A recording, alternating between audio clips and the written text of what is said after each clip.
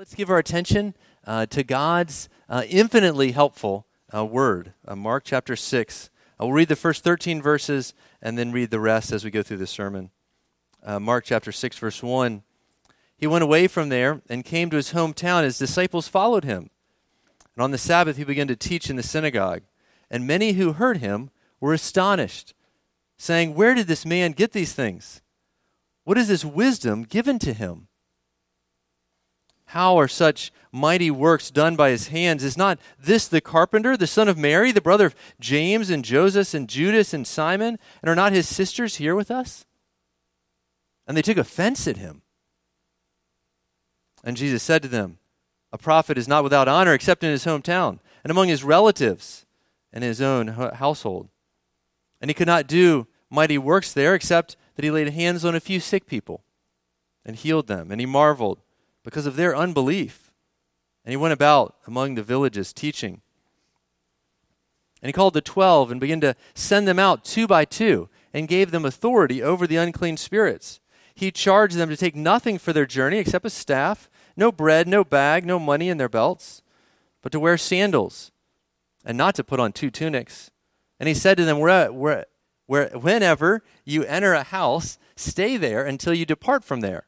And if any place will not receive you and they will not listen to you, when you leave, shake off the dust that is on your feet as a testimony against them. So they went out and proclaimed that people should repent. And they cast out many demons and anointed with oil many who were sick and healed them.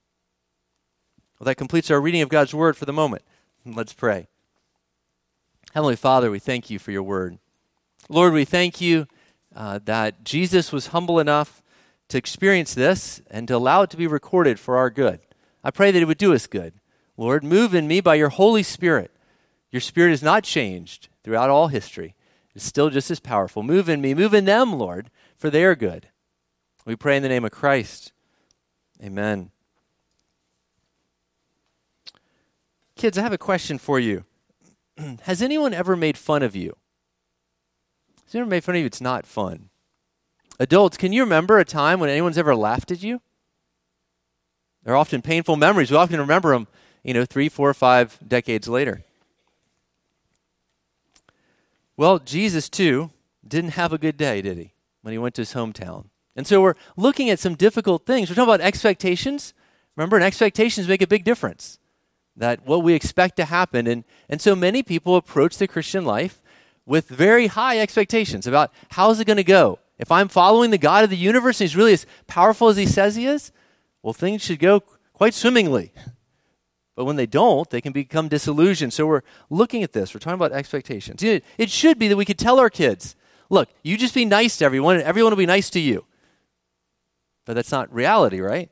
We should go to say, hey, you be righteous and you'll be praised. If you're wicked, it will be condemned. But that's often not what happens in our world. Oftentimes, righteousness is condemned, and wickedness is actually praised and held up as something good. We live in this twisted world. And so our expectations need to be properly set, and so that's what we're doing. Look at page 7. You see the outline. What should you expect when you obey God? 3 things, 3 answers. To be provided for by God, first. Secondly, to be accepted by some and rejected by others. And third, to be rewarded by God. First, to be provided for by God. So let's jump in the middle of our passage. We're going to jump around today. He's sending out the 12. He's sending them out 2 by 2, and he's setting their expectations. Right? That's what he's doing. Look at verse 7. He says, he called the 12. He began to send them out 2 by 2 and gave them authority over the unclean spirits. He charged them to take nothing for their journey except a staff, no bread, no bag, no money for their belts, but to wear sandals and not to take 2 tunics. Okay, now moms, when you give your kids advice, this is not what you say, right? You might say nothing, but if you say anything, it's going to be take something extra. Do you have a change of clothes? Do you have some money? Do you have your insurance card? Whatever it is, right? You make sure to, why is Jesus saying this? Why would he say the opposite of what we expect? Think about that for a second. Why this counsel? Is this counsel for all time? Should all of us follow this in all of our lives? I see some head nods no. You're right if you're nodding no. The answer actually comes much later. It's in the Gospel of Luke in Luke chapter 22, he's going to reflect back on this. Let me read you these verses. He's reflecting on this. He says, and he said to them, when I sent you out with no money bag, no knapsack. Hey, look, do you know knapsack is in the Bible? That's pretty funny. All right, no money bag or knapsack or sandals. Did you lack anything? He asked the apostles. They said, no, we lack nothing. He said to them, but let one who has a money bag take it, likewise a knapsack, and let the one who has no sword sell a cloak and buy one. Well, now this is interesting, Jesus. Now you're giving the opposite advice. Now what's going on? Here's what's going on. The first time he sent them out, it was to teach them a lesson, right? He wanted them to learn to do what? Trust him, right? They didn't have anything extra, so God would have to provide if they were going to eat. Now, once they learned that lesson, later he reviewed and said, did you lack anything? They said nothing. He said, okay, you got the lesson. Now take an extra money bag, take some extra clothes, get on the road, right? Do you see that? So it's helpful to see the picture.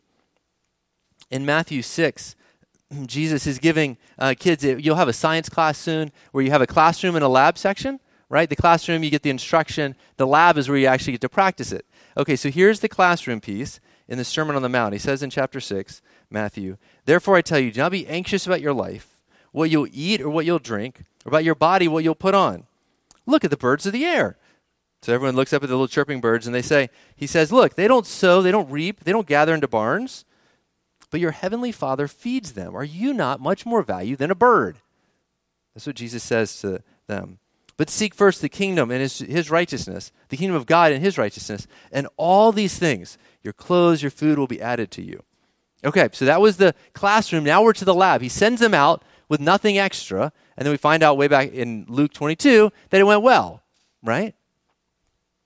But how did it go well? Is this like manna? If you're familiar with the Old Testament, the Israelites are out in the desert. They need food, and God provides manna from heaven. It just falls down every morning. They go outside, they collect, and they eat. Is this what it's going to be like? No. How are the apostles, when they go out, going to be fed? How will God provide for them? Later they say we lack nothing. Well, it's through the people of God, right?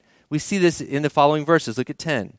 He said to them, whenever you enter a house, stay there until you depart from there. And if the place will not receive you and will not listen to you, when you leave, shake off the dust that's on your feet as a testimony against them. So as they go out, they're to go to a place, and if there's someone that will host them, come into their home, and how are they going to get food? Their host is going to feed them, right? In the parallel passage to this, in Matthew, he says this. So in that beginning instruction, take no bag for the journey, don't take 2 tunics or sandals or staff, for the laborer deserves his food. So Matthew caught that extra piece. Mark left it out, so I want to add it for you. The laborer deserves his food. One commentator comments, upon those who hear the word, rests the obligation to provide for those who bring it. See that principle? Right? And that's what's happening right here. Brandon and I, you might know, you just pass those baskets. That's how I feed my family. Right? I could move from house to house and just live with each of you for a while. That'd be an interesting adventure. But what you do is we collect money, and then it goes in, and then the church manages that and then gives us some to feed our families. So it's the same principle. It's still true today. But it's true here. They learn to trust God. Now, of course, we're trusting in God. Brandon and I trust the Lord to provide for us, even though it's coming through your hands. This is the principle that he's teaching them. Now, let me give you a funny story. In the heat of summer, this summer, my AC went out. That's not much fun. And so on the second floor of our house, it got up to about 90 degrees, and that was very unpleasant. And the AC guy said, he came, he looked at it, he said, oh yeah, you got to, I forgot what it is. The main part of the thing was broken, the coil. And he said, you need a new coil. I said, okay, can we get this done today? Please, my family's burning up. He says, oh, no, they're on back order. I'm like, oh, okay. So I start praying, God, please, we need this fast. It took a month. It took a crazy month for them to get this thing. So God provided for our family. We prayed, and how did he provide? No angel came down with a coil. You guys did. You guys, 3 of you, lent us window air conditioner units, and we're very grateful. Thank you. And wherever there is, thank you. Right? You guys lent us, and so we did okay. For the month, we did not roast. Now, God's provision, how did it come? Was it manna from heaven? No, it was an AC unit from you guys. This is the way God provides. So it's not just for pastors. You guys do this for each other. You share your stuff. We look out for each other. God provides. So what should you expect if you follow God? You should expect that God will provide. It might not necessarily be through angels and manna, but he'll take care of you often through the people of God. Okay, so this is the key takeaway from the first piece. Now, that's what we expect from God. Now let's look to our neighbors, friends, and sometimes enemies. How are they going to respond? Point 2. What should you expect if you obey God? Some will accept you, and others will reject you. All right, so now we're going back to the beginning of the passage. Jesus is in his hometown. Hey, the hometown advantage, right? You have that in football. Let's see how Jesus does. So he goes there, verse 1. He went there. He came to his hometown. His disciples follow him. We'll come back to that. He begins to speak. At first, it sounds good. They say, hey, where did this man get these things? This wisdom given to him. How is he able to do these mighty works? But then it goes downhill, right? It's not this the carpenter. Wait a second. That's his mom. That's his brothers and his sisters. I remember this guy. And it says, well, look at the verse. What did it say? And they were offended by him. So much for a home court advantage, huh? They were offended by him. I mean, Jesus goes to his own hometown, and they're offended by him. Why is that? I think you get a little picture of this, a story from my dad. My dad became a believer in college. He didn't grow up in a family that was going to church and teaching him the gospel. He comes back a born-again Christian. He's really excited about this personal relationship with Jesus. His dad looks at him and says, now deceased, my grandfather, says, hey, you just wait. You wait till you're my age and see if you're that excited about that stuff. Well, now my dad is 30 years older than his dad was at that age, and he still believes in the gospel, and it's the center of his life, right? But what was happening? His father looked down on him and said, young whippersnapper, you're just in college. You just wait till you grow up, and you'll realize that there's nothing to this, right? This happened to Jesus, right? He was among his family that knew him so well, and they were offended by him. Some will do that. Some will. Now, remember, who came with Jesus? Who was there standing behind him? Did you see who it was? His disciples. Now, if I was Jesus, I'd be incredibly embarrassed, right? You got all your guys with you. You come to your hometown, and they're like, all right, we get to meet Jesus' family, all his neighbors, all the people he grew up with, and they're offended by him. Wouldn't that be, if you were Jesus, you'd be very humiliated, right? Among your own people, they're rejecting you. Now, why did Jesus do that? Now, why didn't he just leave them someplace else? Right? He let them see this because they needed an example to follow. They needed an example to follow. They needed to know, what do you do when people reject you? And we've seen this, right? Some accepted Jesus. He cast the thousands of demons out, and that town rejected him, right? They saw that. They're seeing accepted, rejected, accepted, rejected. They're learning. Jesus went on. They needed that because of the next story. Look at the next story, right? We looked at the instruction, no extra tunics. I'm going to say when you go into a house, but then there was that part about if they don't listen to you, verse 11, shake the dust off your feet. Now, what's that about? The Jews had this tradition when they would go into a foreign land, a pagan land. See, now let's think Jewish for a second. Let me try to get you into a Jewish head. A Jewish mindset. They had this clean, unclean idea. Jewish things, kosher, right? You see it on labels on stuff, right? So the kosher, the clean was Israel. The rest of the world is very unclean. It's evil. It's bad, right? So when they would go travel into some other land, when they would come back, they step into Israel, they shake the dust off their cloaks, they knock it off their shoes, and they're like, we aren't going to bring any of that unclean paganness back into Israel. That's what they would do. And so Jesus picks up on this, except where are they? They're in Israel. So they're going to a Jewish town, and if that town won't listen to the gospel, he says, knock the dust off your feet. Right? So a Jew immediately knows what he's talking about. Right? So this would be pretty embarrassing, right, for the Jews to say, you're going to treat us like we're the pagan land? Yeah. If you reject the gospel, you just move on. You knock the dust off your feet. And so think back, Jesus in his hometown. That's what happened, right? Jesus said, yep, no respect here. Prophets has no respect in his hometown. And that's what they had to do, right? And so some people rejected the apostles. Did everyone reject the apostles? No, right? Verse 9, 10. Right, he said, if someone will accept you, stay there. And it says actually, verse 13, they cast out many demons and healed many. So some people accepted them. I have encouragement for you. In Cane Bay, there are people who don't know it yet, but they will be Christians. They will love you when you tell them the gospel. They will thank you for it. They will call you blessed. They will come to your church. They will have a great time. They'll eat dinner at your house. It'll be wonderful. Not everyone. Some will reject you and think you're the devil. And so you have this dichotomy, right? And so you will be accepted. God is actually moving. He's still alive. He's still moving in people's lives. We've seen it. We've seen it in the couple of years we've been here. It's been exciting. And so you have this dichotomy. But remember, what are we talking about today? Expectations. I'm trying to help, as Scripture is, set your expectations. God's going to take care of you. Some people are going to accept you. Some people are going to reject you. Then we now get to our last piece of the passage. We haven't read this yet, so you're actually going to need to look at your Bible. Verse 14. We have John the Baptist. How did John get in so much trouble? King Herod heard of it. All right, now, okay, let me pause. He's going to tell two stories in one. He's going to tell a little bit, and then he's going to say, but you need the backstory to know why this even makes sense. So he's going to start, and then he's going to jump back sequentially. Hope that helps. 14. King Herod heard of it, so he hears of all Jesus is doing, for Jesus' name had become known. Some said, John the Baptist has been raised from the dead. That is why these miraculous powers are at work in him, being Jesus. But others said, he's Elijah, and others said, he's a prophet, like one of the prophets of old. But when Herod heard of it, he said, nah, it's John. He said, John, whom I beheaded, has been raised. Okay, so that's the story. But then Mark says, wait a second, I haven't told you yet of that whole story of how he got beheaded. So he jumps back in time and starts telling that. So now we're going to find out, how did John the Baptist get in trouble to begin with? So 17, for it was Herod who had sent and seized John and bound him in prison for the sake of Herodias. Who's Herodias? His brother Philip's wife. Okay, that's weird. Because he had married her. Okay, that's perverse. So the guy steals his brother's wife and says, I like her. Steals her. He must have had more power. So he grabbed her, took her. John was John do.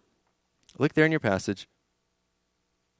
For 18, for John had been saying to Herod, it's not lawful for you to have your brother's wife. Well, that made him happy, huh? Remember? Righteousness is always praised and wickedness is... Nope. Now, he actually said, hey, that's wicked. Herod didn't like that, and so Herod threw him in prison. But there's another problem here. All right, where is it? 19. And Herodias had a grudge against him, so she must have been okay with being stolen by her husband's brother. For Herodias has a grudge against him and wanted to put him to death. So Herod just threw him in jail. She wanted to kill him. Wanted to put him to death, but she could not. Why not? Look at verse 20. For Herod feared John, knowing that he was a righteous and holy man, and kept him safe. When he had heard him, he was greatly perplexed, and yet he heard him gladly. Okay, so here's the situation. He's thrown John in prison, but he's keeping John safe in prison and won't let his new wife kill him.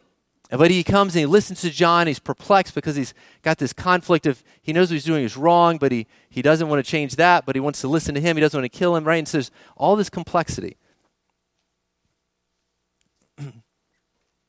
Some will oppose you. If you tell the truth and call a spade, sometimes people get thrown in jail. And that's what happened to John the Baptist. But at least he's safe, well, for the moment. So keep reading there, 21. But an opportunity came when Herod, on his birthday, gave a banquet for the nobles and military commanders and the leading men of Galilee. Okay, think a lot of men in one room. And when Herodias' daughter came in and danced, she pleased Herod and his guest. I'm glad this is not a video. This is only being read. And the king said to the girl, ask me whatever you wish, and I give it to you. And he vowed to her, whatever you want, I'll give it to you, up to half my kingdom. Okay, so you imagine that big room, all those guys. The woman's daughter comes in and dances. This is also still very perverse and weird, because this is now kind of his quasi-adopted daughter who's dancing before all these men, so much so that he's ready to give her half his kingdom. You remember, if you've been here a little bit, we studied Esther before this. This was the same thing that Ahasuerus, if I can get it out, said to Esther, I'll give you up to half my kingdom. Kings just like to say this. It was just like I'm so generous. He didn't actually mean half the kingdom. But he just meant, I'll give you whatever you want. She doesn't know. She goes and asks her mom. Look at the passage. It gets worse. Wait, let me pause for a second. See, the Bible, this is not like some little Jesus storybook Bible. This is really wicked, evil stuff going on. This is more like the world you live in. There's human trafficking in our world. There's pornography in our world. There's evil things happening. Right? And this is what we see in Scripture. Scripture is very honest. See, God wrote this, not man. man, we would kind of sweep it and like clean up the story some, right? No, there's just the ugly underbelly of you've got this perverse like adultery and incest, and then like this other evil stuff with the daughter dancing and all this stuff. And John's getting caught in the middle of it, right? John is just a righteous man who just called a spade a spade. Things continue to go worse. She asked her mom, so look at verse 24. And she went out and said to her mother, "For what should I ask?" Now she has her chance. And she says, "The head of John the Baptist." And she came in immediately, so the girl, with haste to the king and said, "I want you to give me at once the head of John the Baptist on a platter." And the king was exceedingly sorry. But because of his oaths, his pride. See, we saw this before with Ahasuerus. Because of his oaths and his guests, he did not want to break his word to her. So John's going to lose his head because of this guy's pride. Yep. And immediately the king sent an executioner with orders to bring John's head. And he went and beheaded him in the prison and brought his head on a platter and gave it to the girl. And the girl gave it to her mother. When his disciples heard of it, they came and took his body and laid it in a tomb. I mean, this is just sad. I mean, this holy, righteous man has just been executed in this nonsense and this wicked evil. Could God not stop this? Why? Why would a good God allow this? And not just to anyone, but to like his servant, who's said to be the greatest of the prophets. Why? I want to answer that question for you because it's worth answering. There's a couple reasons. One is that God used the courage of the early Christians to explode the church. It just multiplied so fast. Because when they watched people being executed, they often were executed to lions, all kind of crazy stuff, not just John the Baptist. They saw the courage of people facing death. And they said, hey, if they can face death like that, we are not going to be paralyzed and silent. Many of you are paralyzed in silence, right? You're scared of what's going to happen. You're scared if you actually were to tell the truth to someone and actually call a spade, what might happen, what they might think of you. Some will accept you, some will reject you. This is the epitome of being rejected. But it gave great courage. God used the courage of the early Christians to absolutely explode the church, just grow it so fast. And that's encouragement to us. There's another reason. Is that Jesus suffered far more than John. Jesus suffered far more than any early believer, any believer ever. He was tortured because he loved you. Why? Why did he allow himself to go to the cross? Because you're a sinner and I'm a sinner. We're all sinners because we've displeased God, and the only way to get us to heaven was if he paid the death penalty for us. And so Jesus suffered. And so John and the early Christians, John actually came before Jesus, his execution, but all the other Christians who came after, they had Jesus' example, right, to look to, and it brought them courage. That's another angle. John 15, Jesus says, if the world hates you, know that it hated me before it hated you. Know that it hated me before it hated you. Your Savior, your hero, your King was hated. He was rejected in his hometown. He was beaten and executed. And so not everyone is going to love us. We need to have our expectations set. We need to have our expectations set. There's a third angle. If you look at just like the little microcosm of like John the Baptist's life, it really stinks. And God kind of looks like he failed him. But if you zoom out, right, here's his, however long he lived, here's the rest of his existence. So as soon as he lost his head, he was immediately where? Where was he? He was in the presence of the living God. He was rewarded. He was no longer in this stinky, hot, torturous jail cell. He was delivered to heaven. His ministry was over. He got to be rewarded, right? And so when you look at the big picture, well, now it's not looking so bad, is it? Right? And the early Christians saw this. They looked with hope. Stephen, as he was being executed, he had hope. He saw what was to come, and it brought him hope. And so I'm trying to help us set our perspective. Matthew 16 says, Jesus says, if anyone would come after me, that's hopefully all of us, let him deny himself and take up his cross and follow me. For whoever would save his life will lose it, but whoever loses his life for my sake will find it. For the Son of Man is going to come with his angels, right? Jesus is coming back. Do you believe that? I do. The Bible says so. Then he will repay each person for what he has done. As we close up this point, I want to share with you Galatians 1:10. Because again, we have this contrast. Paul says, for am I trying to seek the approval of men or of God? Or am I still trying to please man? If I was still trying to please man, I would not be a servant of Christ. If you're living to serve men's approval, you will not serve Christ. Paul said, I've given up on that. I've given up on people. They're kind of fickle. They sometimes will love you, sometimes will hate you, and sometimes in the same day. And that's just the way it is. And so, he transferred his hope to God. And so that's our third point. What should we expect if we serve God? To be accepted and rewarded by God. And so this is the presupposition that's under this whole passage. I want to talk about this for a second, the presupposition or the foundation under it. Again, I said John was immediately in the presence of God. What do you think he heard? Do you think he heard this? Matthew 25:23, well done, good and faithful servant. I guarantee it. I guarantee it. Well done, good and faithful servant. Do you long to hear your Lord say that? Well done, good and faithful servant. That's better than anyone's approval, isn't it? Well done, good and faithful servant. You see, and if you set your hopes on that, it can set you free. It can set you free that you will not be paralyzed by what everyone thinks of you. You can have freedom to say, call a spade, to love people with truth, to share the gospel with them, to say hard things when you need to. Because you know what you're seeking is that God would say, well done, good and faithful servant. Matthew 5 says, blessed are those who are persecuted for righteousness' sake, for theirs is the kingdom of heaven. Blessed are you when others revile you and persecute you and say all kinds of evil against you. But here's the good part. Rejoice and be glad, for your reward is great in heaven. For your reward is great in heaven. You'll be rewarded. Those who suffer in this life, God rewards. So there's several benefits to this, right? I don't want you to be disillusioned, right? When you're kids, the first time someone makes fun of them, it's a little disillusioning. Like I was being nice to her, and she hit me and screamed at me, right? Like there's this disillusioning. And so as believers, even as adults, we can still have that, like our kids learn, but somehow we have forgotten, right? That not everyone is going to love us. So I don't want you to be disillusioned. I also want to help you zoom out. Because people are fickle, because this life on this earth is short-lived, I want you to see the big picture. And then I don't want you to be a slave to others' opinions. I want to tell you about someone. Have you ever heard of the guy named John Knox? John Knox. He lived in the 1500s. You never met him. Long time ago. John Knox. He was a reformer. Let me tell you about him. He's really cool. So he started very much like us. He's a very average guy. When he got called on to preach, he actually left the room crying.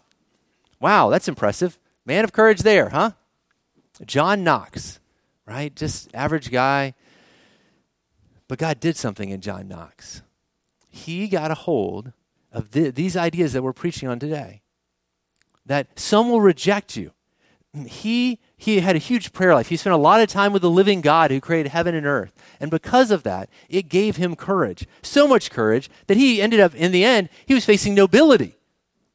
He wrote a book, a crazy book about the Queen of, I guess it was England. So he's in Scotland, right? He's quoted to say, give me Scotland or I die. Like he had such a heart. The Queen, finally, because as he continued to gain more and more power, she said, I fear the prayers of John Knox more than an army of 10,000. Now, wouldn't that be cool if someone said that about your prayers? He had unbelievable courage as he began to grow in Christ. So if you start as I have, start with very humble beginnings, not some huge man of courage, that God used John Knox to do unbelievable things. He's even called the father of Presbyterianism. You're in a Presbyterian church if you didn't know that. He started that. He sat under John Calvin in Geneva, and God used him powerfully. John Knox, man, at one point he was told, stop preaching, we'll shoot you. He kept preaching, they shot, they missed. Nothing stopped that man. It was unbelievable. So in his open grave, after he's dead, he's there. Some guy standing over it looking and says, this is the quote the guy said. The guy used to oppose him. But he said, this man, he neither flatters, where is it? Okay, here lies a man who neither flattered nor feared any flesh. neither flattered or feared any flesh. He was absolutely fearless because he feared God. My hope for you, for all of you, is that you would fear God. That your understanding that God loves you, will provide for you, is the only approval you really need, would set you free to live a free life, not a slave to what others think, just like John Knox. And it has such an impact. It has an impact in homes, in families, in neighborhoods, in communities. Our prayer is that we have a big impact, along with the other churches, here in Cane Bay. And some of you live outside Cane Bay, that's fine. Love to have an impact in Nexton and wherever else you live, Goose Creek. But we believe that if we get a handle on this, that some will reject you, some will hate you, but God's going to take care of you. He'll reward you. The ultimate goal is that you would hear your Father in heaven say, well done, good and faithful servant. Could there be anything better than that? I guarantee that you will never, ever regret having obeyed and sought his approval alone. Amen. Let's pray. Lord, I pray that you would sink this in my soul. Lord, for I long to be a man like John Knox, that neither live to flatter or fear any flesh. I pray that for my brothers and sisters. And they too would live like that. Lord, that we'd be set free. We would not be paralyzed in silence, worried what someone might think. But our hope would be set on you. And we would not be disillusioned when not everyone loves us. But we would accept it as Jesus did, as the apostles did.